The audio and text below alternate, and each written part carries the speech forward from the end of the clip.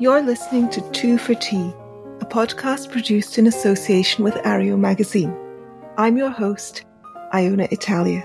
This is a podcast about politics, society, science, and art. I hope to provide a forum for calm, reasonable voices from across the political spectrum and counter the current atmosphere of frenzied partisanship and hysteria. The podcast is entirely listener-supported. For early access to episodes, support us at patreon.com/Ario, A-R-E-O, or patreon.com/2fortea. Welcome to the conversation. Hello, everyone. My guest this week is Nicholas Christakis. Nicholas is a physician and a sociologist. He is the director of the Human Nature Lab at Yale University, where he is the Sterling Professor of Social and Natural Science. He is also the co-director of the Yale Institute for Network Science. He's the co-author with James Fowler of Connected, The Surprising Power of Our Social Networks and How They Shape Our Lives, and the author of Blueprint, The Evolutionary Origins for Good Society. And Nicholas has been on this podcast before, and on that occasion, Helen Pluckrose and I interviewed him about Blueprint. I'll put a link to that in the show notes. And he is also the author of the book, Apollo's Arrow, The Profound and Enduring Impact of Coronavirus on the Way We Live. Welcome, Nicholas. Thank you so much for having me, Iona. I should have said welcome back, actually. I remember our conversation about Blueprint. Oh, it's one of my favorite podcast episodes. So I want to just dive straight in. In your book, in Apollo's Arrow, you talk about the three different phases of respiratory pandemics: the immediate phase, the intermediate phase, and the post-pandemic phase. And you talk about this phase that we're currently in, obviously not in the book, which came out in October 2020, but in more recent interviews, you've talked about our current phase as being not the beginning of the end, but the end of the beginning. Could you explain what you mean by that? Sure. So one of the things that is important to note about this experience that we're having right now, which seems so alien and unnatural to so many of us, is that in fact it is neither of those things. That is to say, plagues are not new to our species. Plagues are just new to us. You know, we think this is crazy what's been happening, but in fact, plagues have been afflicting human beings for thousands of years.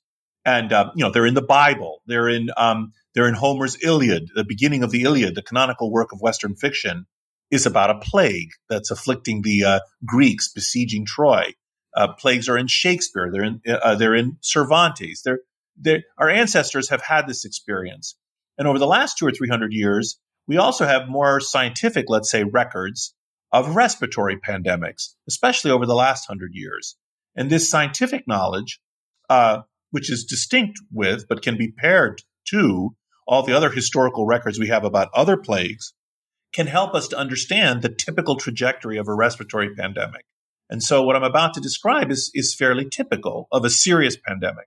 So we get respiratory pandemics every 10 or 20 years.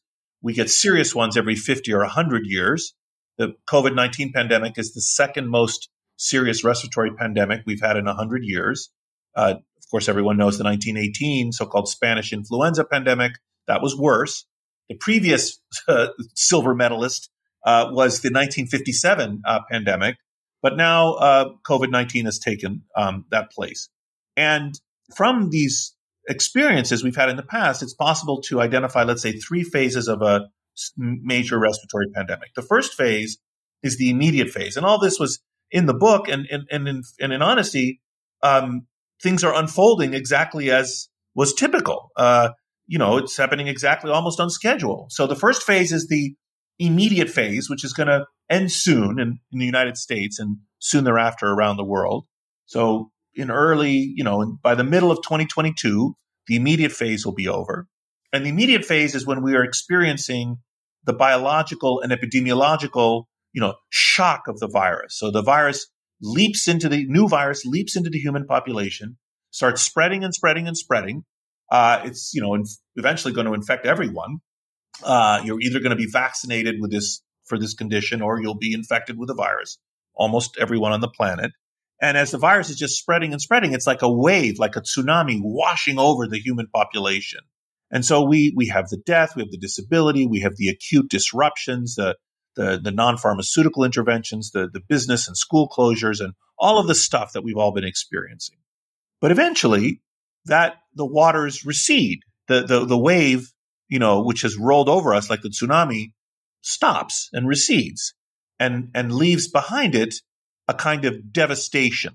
So we've reached the point where we transition to the intermediate phase. Now that point is usually marked by something known as herd immunity. This is the idea that population of people can be immune to a condition, even if not every individual within that population is immune. So if you think about it, for example, if you vaccinate 96% of the population for measles, and one of the 4% unvaccinated people somehow gets a case of the measles, you don't get an outbreak. You don't get an epidemic because that person is surrounded by immunized individuals. And that percentage, that 96%, is the herd immunity threshold. And that threshold varies according to the intrinsic infectiousness of the pathogen. So the more easily it spreads, the higher that percentage needs to be. And for reasons we can go into, for the coronavirus pandemic, that number is now quite high because the virus has mutated to become quite spreadable. So basically, 80 or 90% of the population is going to need to have acquired immunity either through natural infection or through vaccination. And that's about to happen. Like within the next couple of months, we're going to reach that threshold. And then what will happen is the deaths which are now still 2,500 a day approximately, which is shockingly high, are mostly almost exclusively among unvaccinated individuals. Those deaths will come down, and then we'll have a low background rate of deaths from coronavirus. The disease will have become endemic. It'll be like influenza, it'll be just in the background, killing, let's say, 50 to 100 people a day. And that's going to happen in the next few months. And then we'll enter the intermediate phase. And the intermediate phase is when we have to clean up the mess. The tsunami washed ashore, and then the waters have receded, which is great. But now there's vast devastation everywhere. The houses are ruined.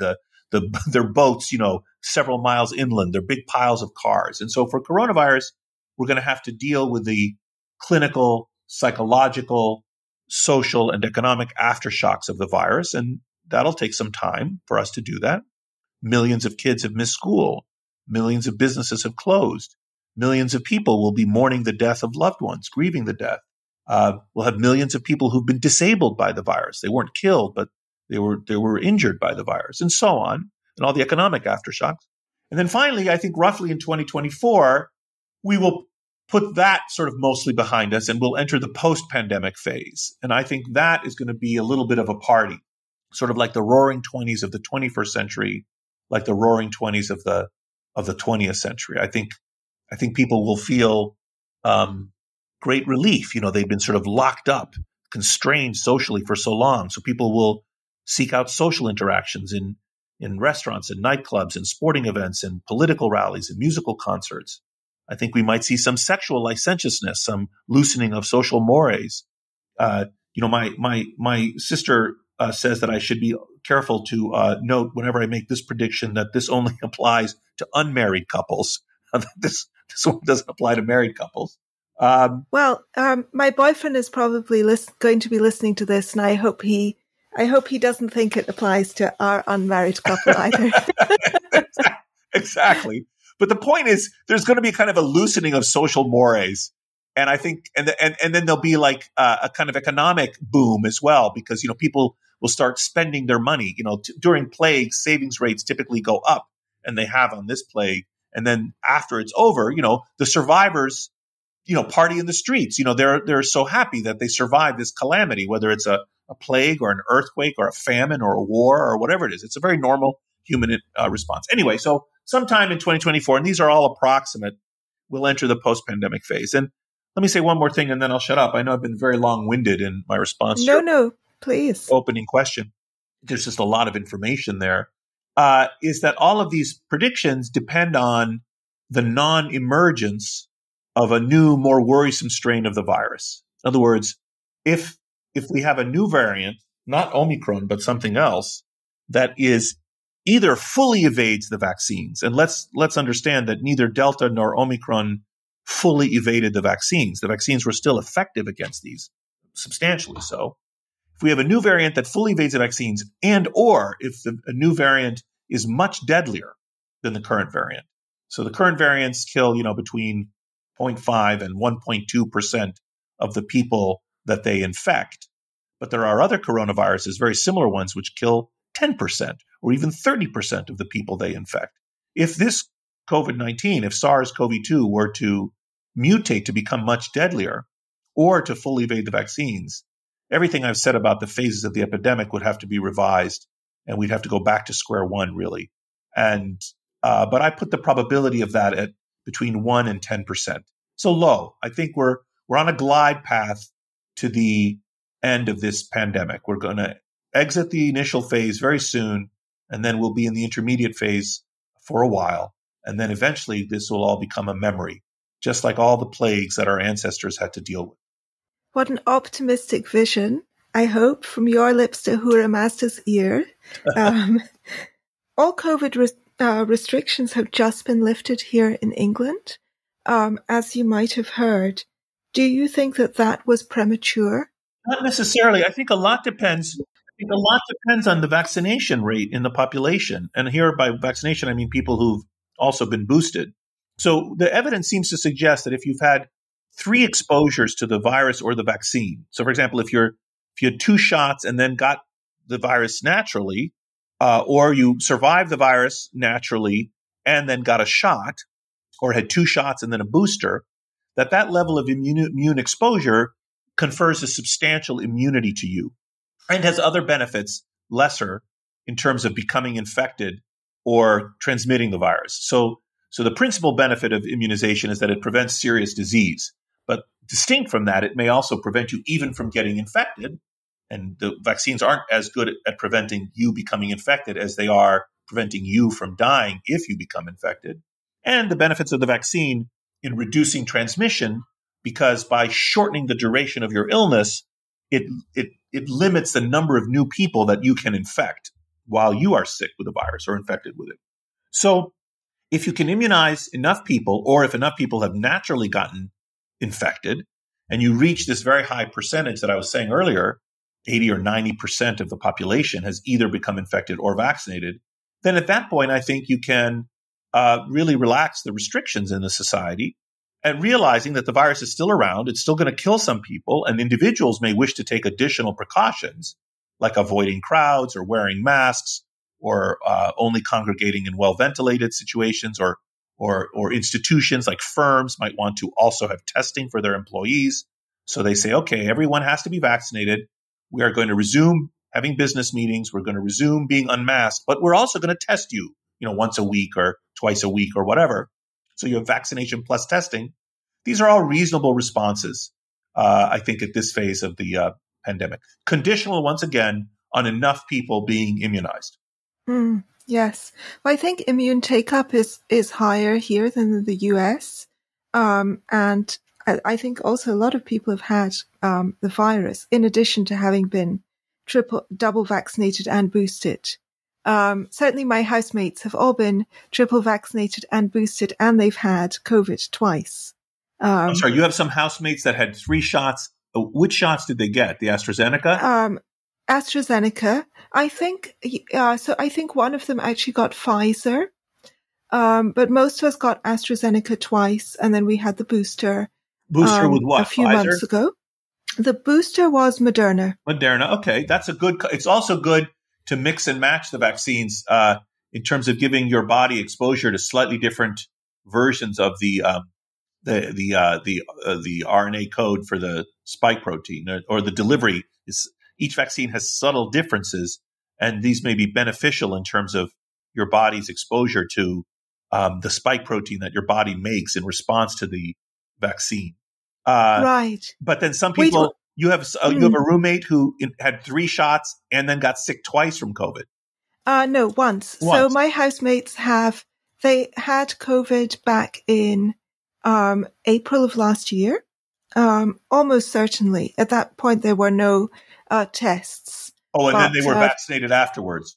They were vaccinated afterwards, and then 2 of them have since also had COVID, have had Omicron, but without bad symptoms, actually. Yes. They knew they had Omicron because they had to test for another reason, and the test came back positive.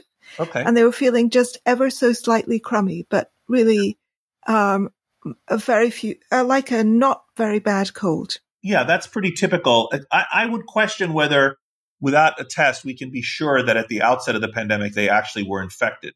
It's possible, but there are a lot of people who think I had a really nasty cold in, March or April of 2020, and it must have been COVID. And it's actually not true in most cases. I'm not saying they didn't. It's just, I'm saying it's not, I wouldn't assume it, and it's not possible to be certain. But it's not. I think the main symptom that they had was the parosmia. Yes. Parosmia. So my housemate threw away a bunch of spices and our Earl Grey tea because he thought they'd turned to dust.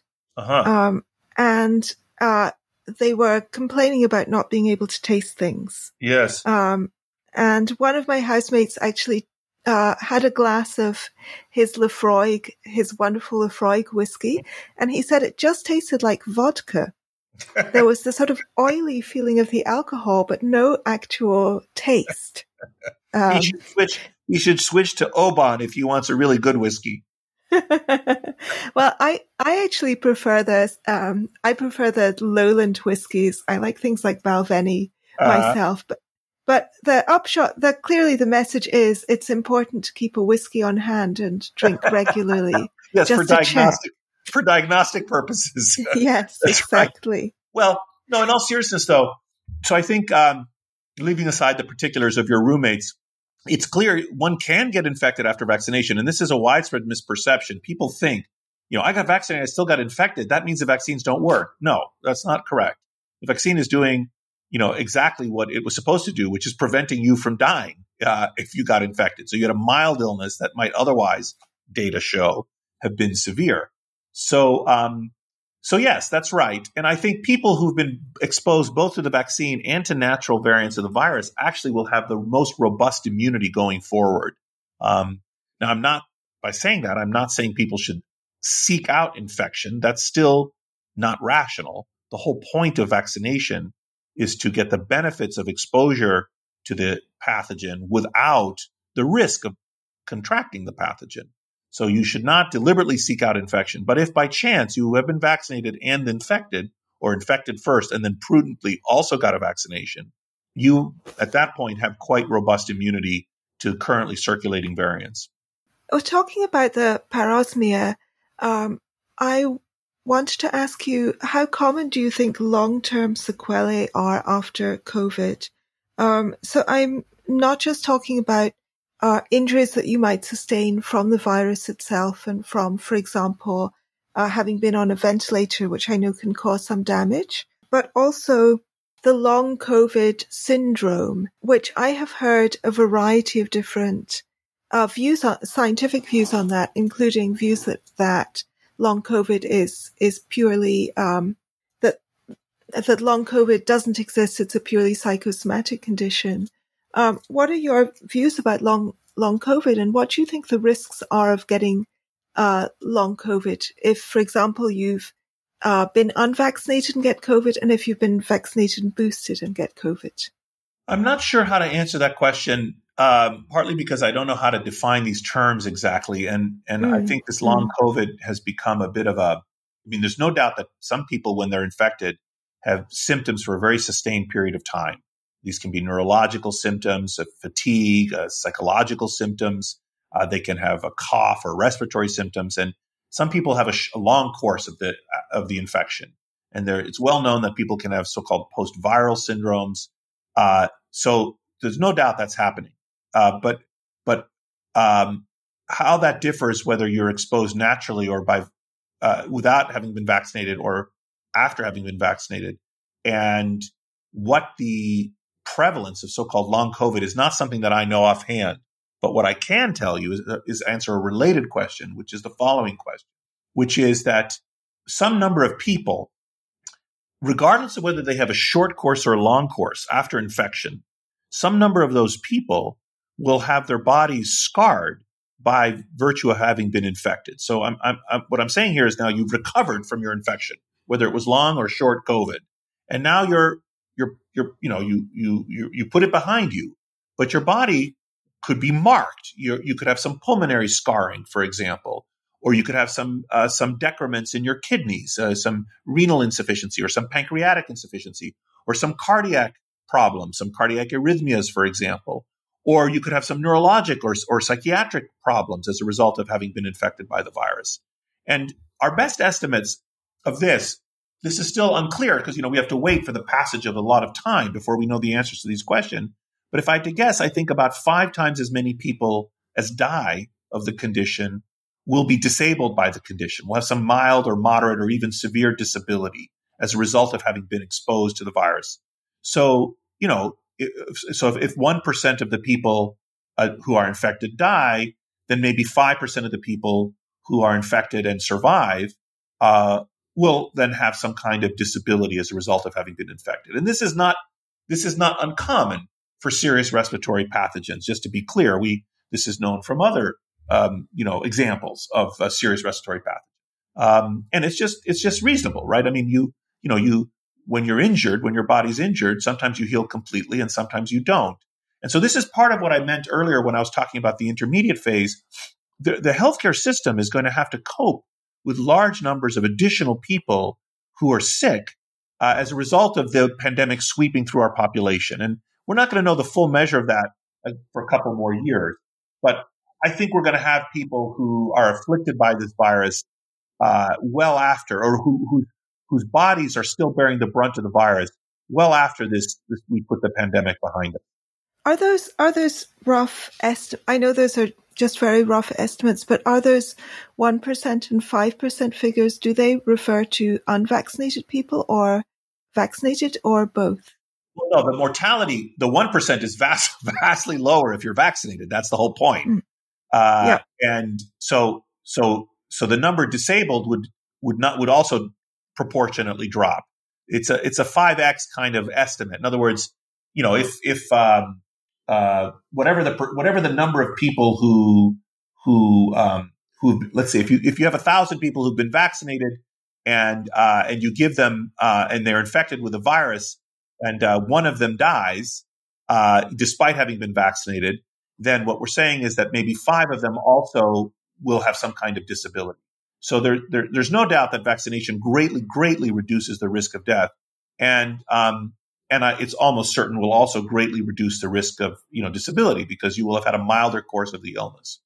Great, thank you very much. I just wanted to check that wasn't a sort of averaged figure across all cases. No. Great. One thing that's about to change in England is that, other than, I believe, on London Transport, it will continue because London Transport is not governed by Boris, but by the mayor is within the remit of the Mayor of London. So they will continue to have mask mandates. But other than that, mask mandates are going to completely end here.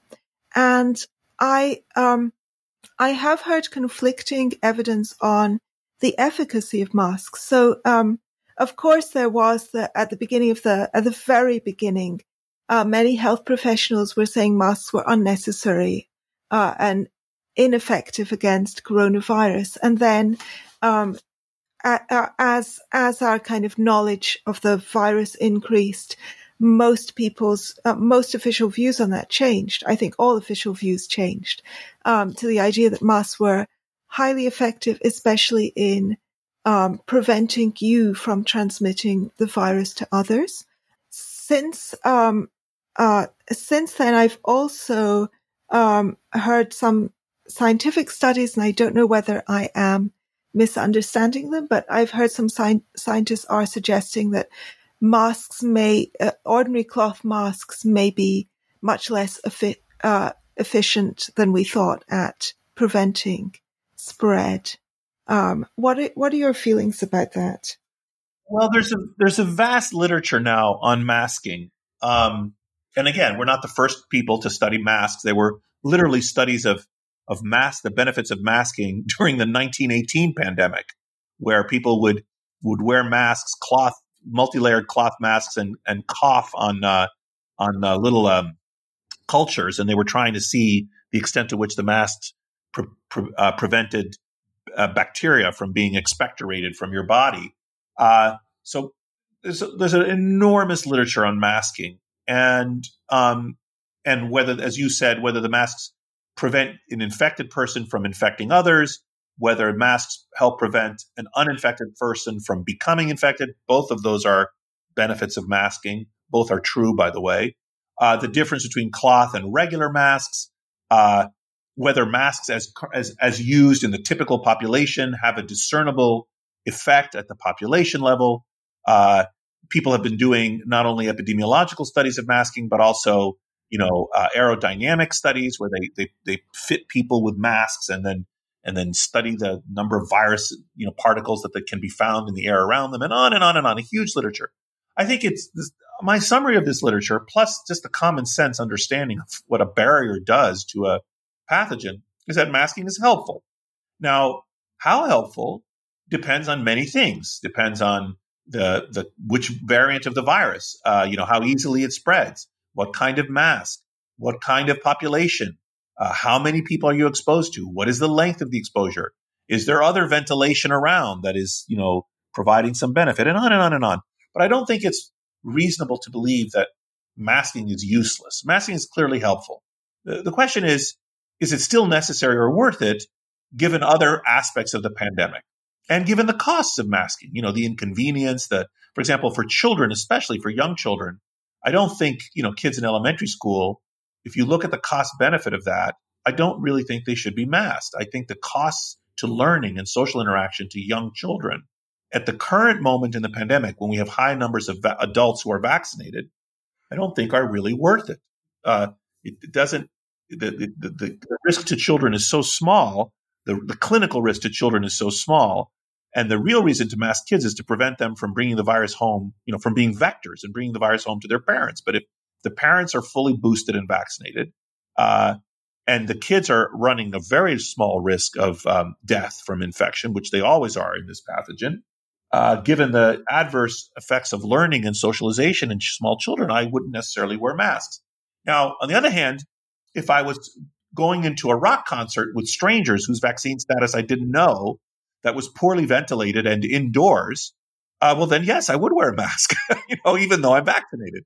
So I think my point is my summary point would be that masks, both common sense and scientific evidence of diverse kinds of scientific evidence, epidemiological, engineering evidence, and so on, suggest the benefit of masking. But it depends on the circumstances, and I don't necessarily think we all should be masked all the time any longer.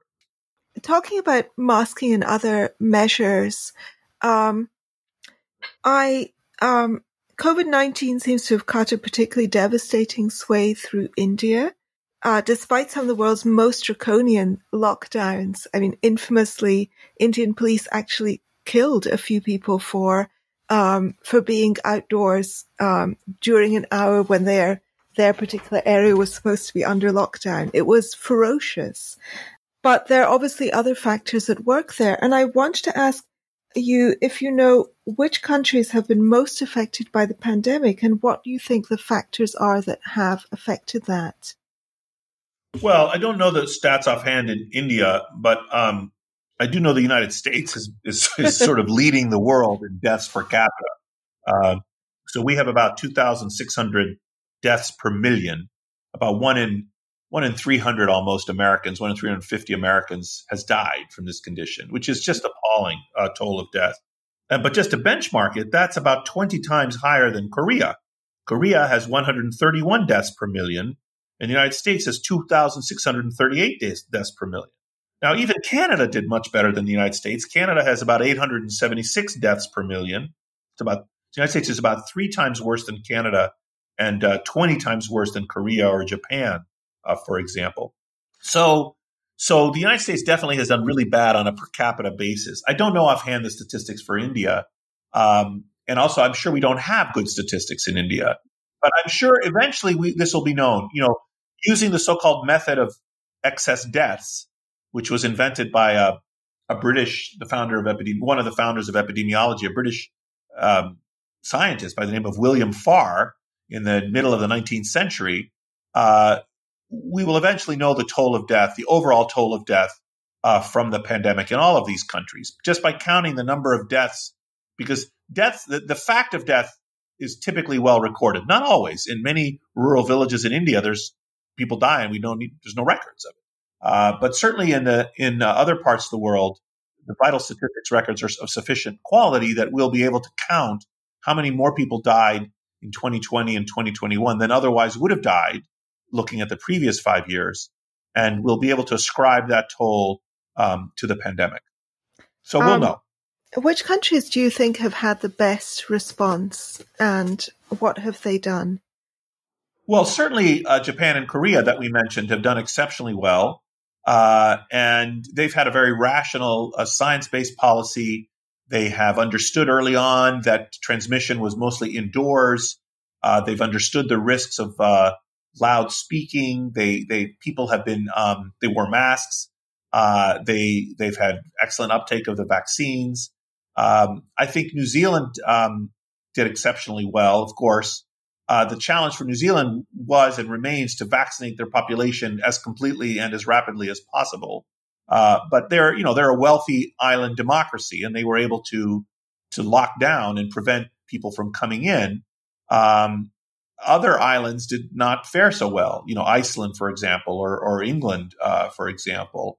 It was just not possible to secure the borders rapidly enough, which is typical, by the way. It's very difficult to stop the virus by closing your borders. And even in New Zealand, eventually the virus started appearing and reappearing, and they had outbreaks that it's exceptionally difficult to completely prevent the entry of the virus. For example, just to illustrate why, originally the requirements of quarantine, that you quarantine for 2 weeks, were based on statistical analyses of how long a time there could be between infection, when you become infected, and your ability to transmit the virus. So let's say after you're infected, immediately you can't really transmit the virus. It's you have a few viral particles and they're deep in your lungs. But as the virus starts to reproduce in your body, by 2 or 3 or 4 days, now you can transmit it to others. And then as your body wipes out the virus, in about 2 weeks, you're no longer infectious, let's say. So there's a kind of distribution of times when you're infectious from, let's say, 2 to 14 days. But that's all statistical. There's some people who can still transmit the virus at 15 or 20 or, let's say, 30 days. So let's say someone goes to New Zealand, they're infected with the virus, they have no symptoms, and they're kept under quarantine for 2 weeks. And everyone thinks, okay, this person didn't get sick, can't infect anyone. But actually on the 15th day after they're let out of quarantine, suddenly they're able to infect, or they were able to infect people. And so the virus now leaks into the population despite strict quarantine at the border. So anyway, the point is that even New Zealand had outbreaks, but I think New Zealand did quite well. Japan, Korea, Canada, I think did quite well. Some countries did well. One more thing, by the way, about this. Not all of the geographic variation is necessarily ascribable to the public policies implemented by the state.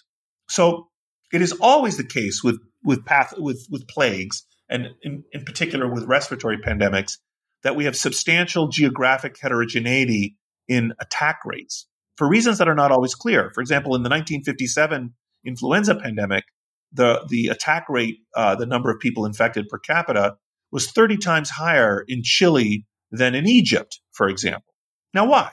Well, some of that has to do, for example, with the weather. The climate in Egypt is different than the climate in Chile.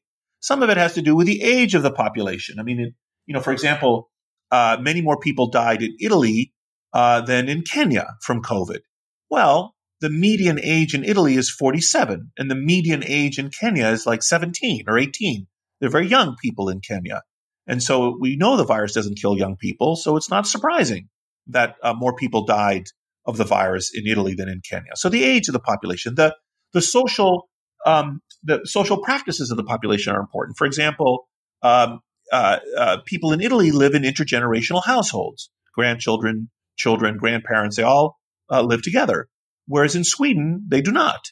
And so given typical Italian household structure, little kids would go out, get the virus, come home and give it to grandma. And so that's another explanation, the household structure. The wealth of the society matters. So wealth, weather, demography, and so on, all of these things can have effects on the variation from place to place in the impact of the pathogen. However, and public policies, some countries do well and some countries do poorly in how they implement different sorts of responses to the virus, also can vary. However, analyses of this with prior pathogens show that only about half of the variants can be explained by such measures, meaning that about half of the variance is just chance, meaning that we don't often know why some places are worse hit than others. It's just dumb luck. And so some of the variation from place to place won't be ascribable to public policy. It'll just be chance. For example, in the United States, Florida initially was spared the pandemic, and people thought, the governor there had somehow miraculously figured out how to thread the needle. Well, no, I think he just got lucky because subsequently the virus devastated Florida. A lot of people have been talking about government interventions for a moment. A lot of people have expressed a waning of.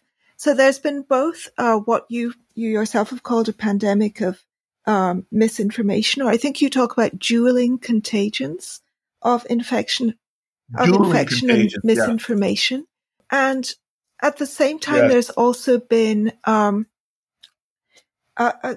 perhaps a waning of support for the World Health Organization and other health authorities.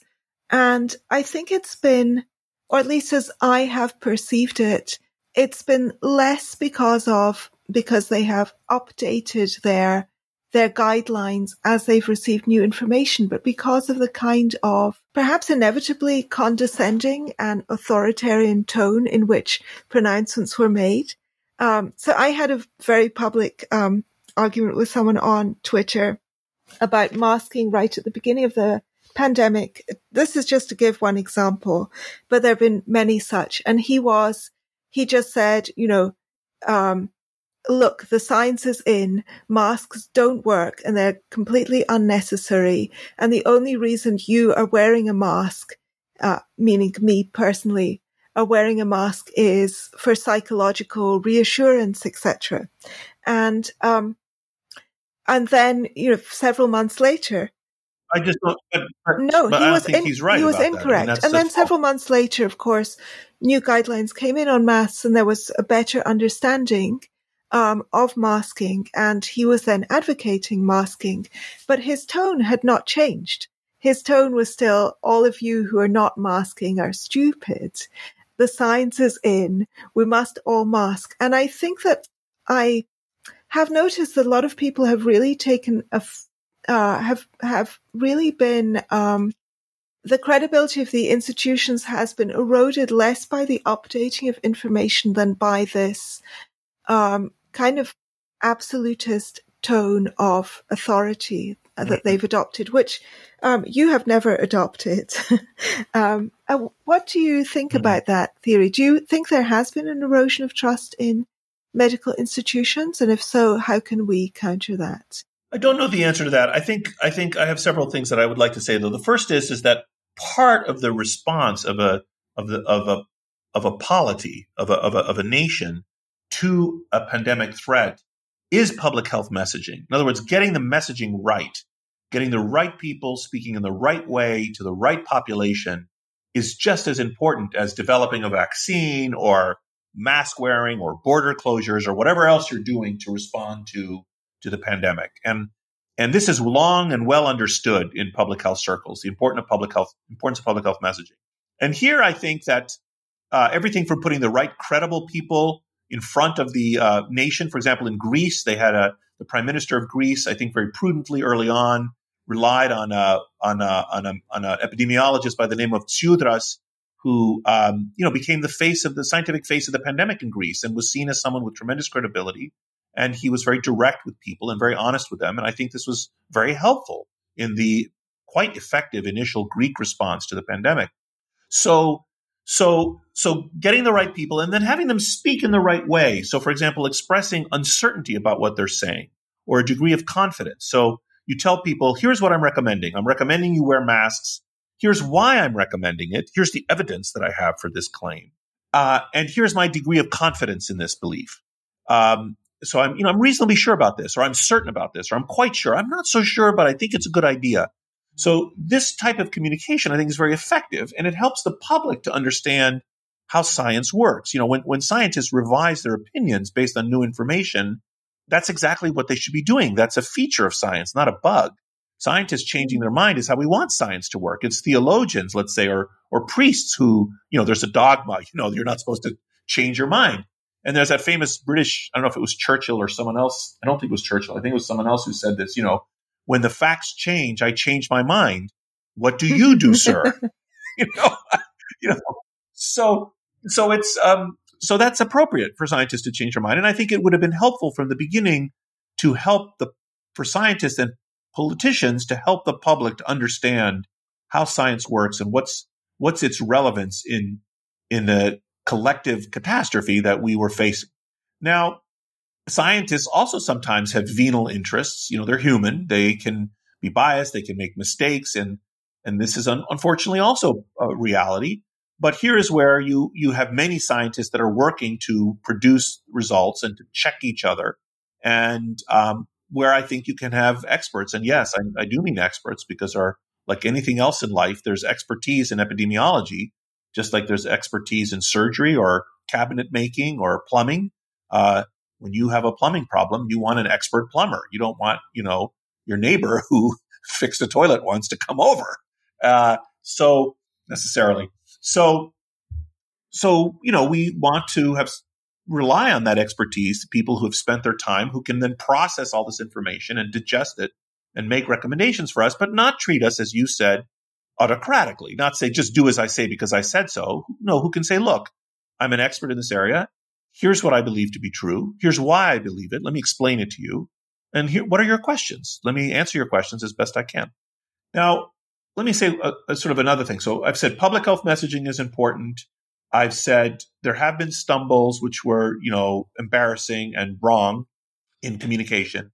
Let me make a third point about this sort of absolutism point that you were making, which relates to broader social trends in our society that preceded the pandemic that harmed us. I think the virus struck us at a particularly vulnerable moment in history. We have almost century high levels of economic inequality in the United States, and I believe in Britain prior to the pandemic. Very high levels of economic inequality. We had a lot of political polarization in the United States, less so in Britain, but a lot of we had documentably high levels of distrust within the citizenry of each other, and a kind of skepticism about the ability of us as citizens to resolve our disagreements by voting rather than by demonizing each other. We had a lot of distrust in institutions and in elites, and there was a descendant kind of sensibility that the elites were out to get us, and the system was rigged.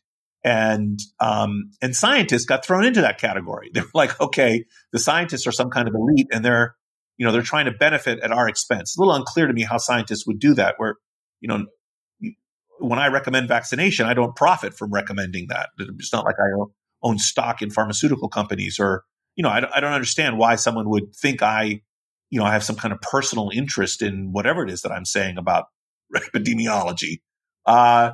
And then we also, as a society, had sort of prior to this, the quality of our civic discourse had declined. We'd kind of lost the capacity for nuance in our conversations. People were saying you're with me or you're against me. Things are black and white. Well, that's just not true, right? Adults know that many things in life are subtle and have shades of gray. And I wish our conversations about these things could be just like that. So instead of saying masking is definitely bad and masking is definitely good, and you vaccination is essential, or vaccination is this state terror. Whether we could just have a kind of nuanced conversation about this. And so all of these things you see were problems in our society before the virus hit. And I think the virus relentlessly exploited these weaknesses in us. And many more people died needlessly because of our stupidity, our needless politicization. I think it's great that we, both in England and the United States and in many other countries where there are listeners, that we live in plural democracies. I like the fact that my fellow citizens have a range of political beliefs. It would be bad if I lived in a society where that wasn't the case. It would be North Korea, or East Germany or something. You don't want to live in a state where there isn't a wide range of views, because the existence of a wide range of views means you're living in a free state, which is good. So, but what that means is that I have to tolerate disagreement, and then the question is, well, how do we resolve our disagreements? And the way we resolve our disagreements is by voting, right? We vote, and in our democracies, we have a chance to vote again. If the majority felt one way today, and 2 years from now we don't think that way anymore, we can vote again. And so I think we have to be able to accept that there's going to be a range of beliefs. For example, in my case, there are people who are strongly opposed to vaccination. I do not think we should force them to be, I don't think the police should be sent to their door, or the example you gave earlier where the police were shooting people who were violating, you said in India. Beating them with lathis, not shooting, but yes, some people were killed. Yeah. Okay, that is a level of enforcement that exceeds what I think is appropriate in a free country. So it's inhumane. It's not necessary. So there are people with a range of views on any topic, and I think we have to resort to persuasion and democratic will in order to realize public policy, because the alternative is some kind of autocratic use of power, which I don't think is what any of us would want. By the way, just to finish the vaccination point, so while I do not think we should send the police to someone's house to arrest them or to force them to be vaccinated, I do think as a citizenry, we can make it inconvenient for them to participate in civic life. So we can say, employers can say, if you wish to work in our firm, you have to be vaccinated, because we don't want to run the risk of you being infected and imposing costs on us as a result, or your infection infecting others, even if they've already been vaccinated. This is the nature of a contagious disease. Your behavior imposes externalities on others. It's something that you do which can harm other people, and therefore that is the classic justification for state power. Your liberty to swing your hands ends at my nose. So what I'm saying is I don't think we should make it, we should force people who don't wish to be vaccinated, but we can as a state say, if your kids need to be vaccinated to go to school, which we, by the way, have been saying for decades in our country, or if you wish to work at this firm, or if you wish to travel, that you need to be vaccinated. So anyway, that's what I'm saying.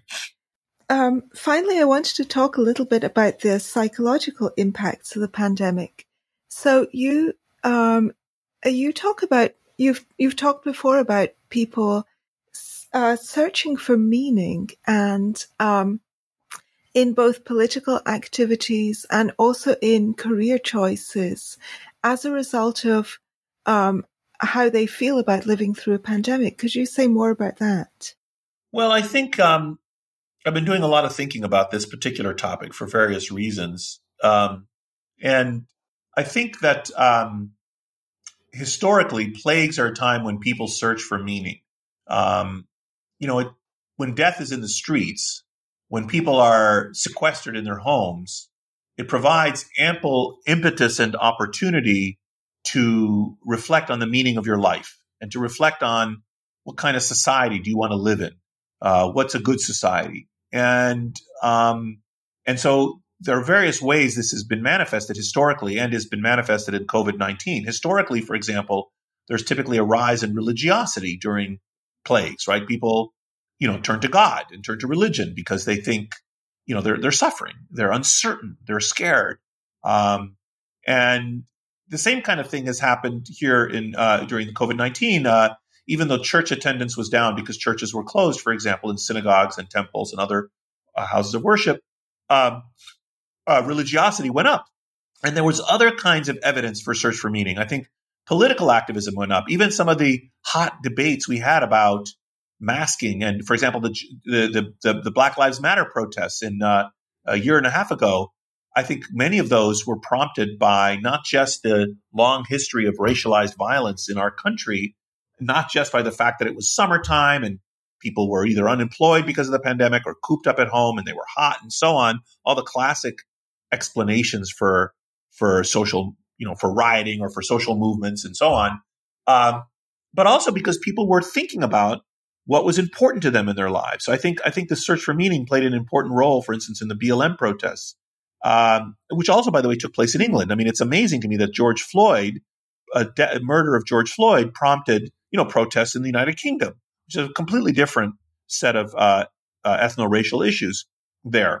So I think, and also, by the way, I think the search for meaning played a role in the January 6th insurrection here on the right. One of the things that amazed me about that, the storming of the United States Capitol, was that so many of those people were unmasked. They made no effort to conceal their identity. They were proud of what they were doing.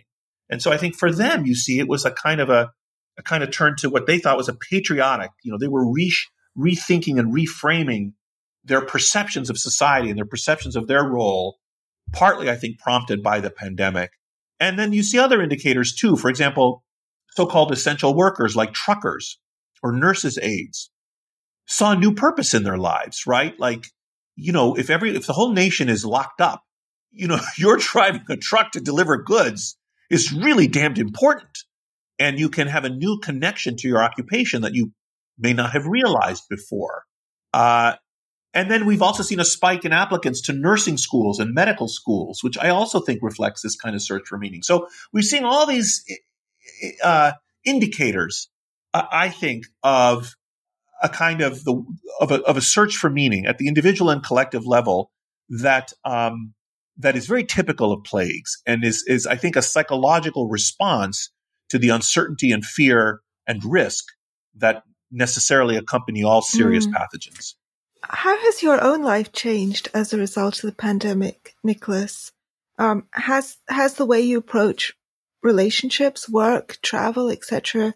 changed? Well, clearly it has changed, but do you think any of those changes have been permanent? Are there things you have rethought as a result of the pandemic? And do you think, in addition to losses, we may have gained things? Well, I mean, there have been a lot of, like everyone else, there have been a lot of practical changes in my life. I haven't traveled very much at all in 2 years, but of course I never really liked to travel. So it's not a big loss for me. I hated business travel oh God, I love traveling. Yeah. But even recreational travel, I like it, but I'm kind of a homebody. I just like being in my office at home. And so, I'm almost 60. I'm 59, and I've been to.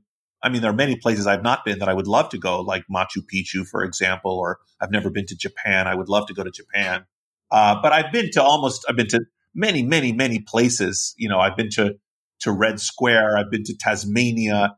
Of course, I've been to the Parthenon and many ancient sites in Greece and so on. And I've seen a good bit of the world, and so being denied the opportunity to see more of it is not a huge catastrophe for me. So that part has not been so bad. The real difficulty for me has been the loss of ability to have dinner with my friends, to see my friends face to face. And this has been very hard. And I think many people are going stir crazy from this. And I think, by the way, this is one of the things that has led to many people, one thing we haven't talked about, but which is important and is a little related to this, is the issue of when does the pandemic end? And the pandemics can have a biological end.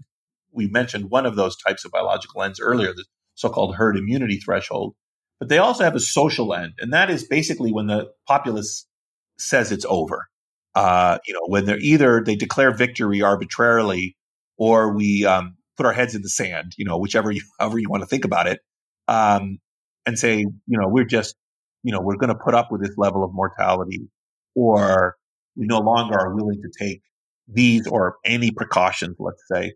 So I think we are getting a little bit to that. I think we're reaching a kind of biological end to the pandemic, which is intrinsic to the virus and into human biology. But I also think we're reaching a bit of a social end where people are sort of beginning to say, okay, there's this new pathogen in our midst. It imposes extra risk. I've taken prudent measures to mitigate that risk. I'm vaccinated and so on. But now I'm going to go on with my life. So I think we're reaching that point as well. Anyway, so for me, I don't think there have been any permanent changes in my life, but certainly like every other listener, my life was disrupted by the pandemic. And practically, in a way, the pandemic was almost an opportunity for me because, I basically spent my whole life training for this. My career has been devoted to this, advancing the scientific understanding of human social interactions. I study the mathematics and the genetics and the sociology of human social interactions, study social networks and how things spread through these complicated architectures that are face-to-face social networks. And I was trained in epidemiology and in medicine. I never thought I would be alive during a once-in-a-century pandemic. I've taught about pandemics for decades. I just somehow never thought that I would happen to be alive during one of them. But I was there. I was. And so, for me, I spent the last 2 years doing research on the pandemic and writing books about it. And we're continuing to do that in the lab, but soon we're going to move on to other topics. I can't wait for us to move on. But it has been an absolute pleasure talking to you, Nicholas. Thank you so much. Thank you, Iona. Thank you. Thank you so much for having me back. Thank you so much for joining me. And I will put links to your book in the show notes and to your website and everything else that's relevant. My website is humannaturelab.net, and all of our publications are there and other information of different sorts. Great. I'll make sure that's in the show notes. Have a wonderful week, everyone. Thank you so much.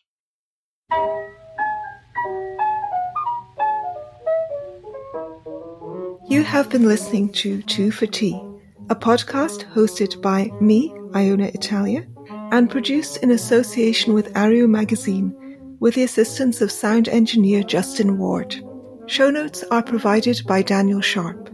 If you enjoyed this episode, share it widely, leave a review on your favorite podcast app, and please consider supporting us at patreon.com/Ario, AREO, or patreon.com/2fortea.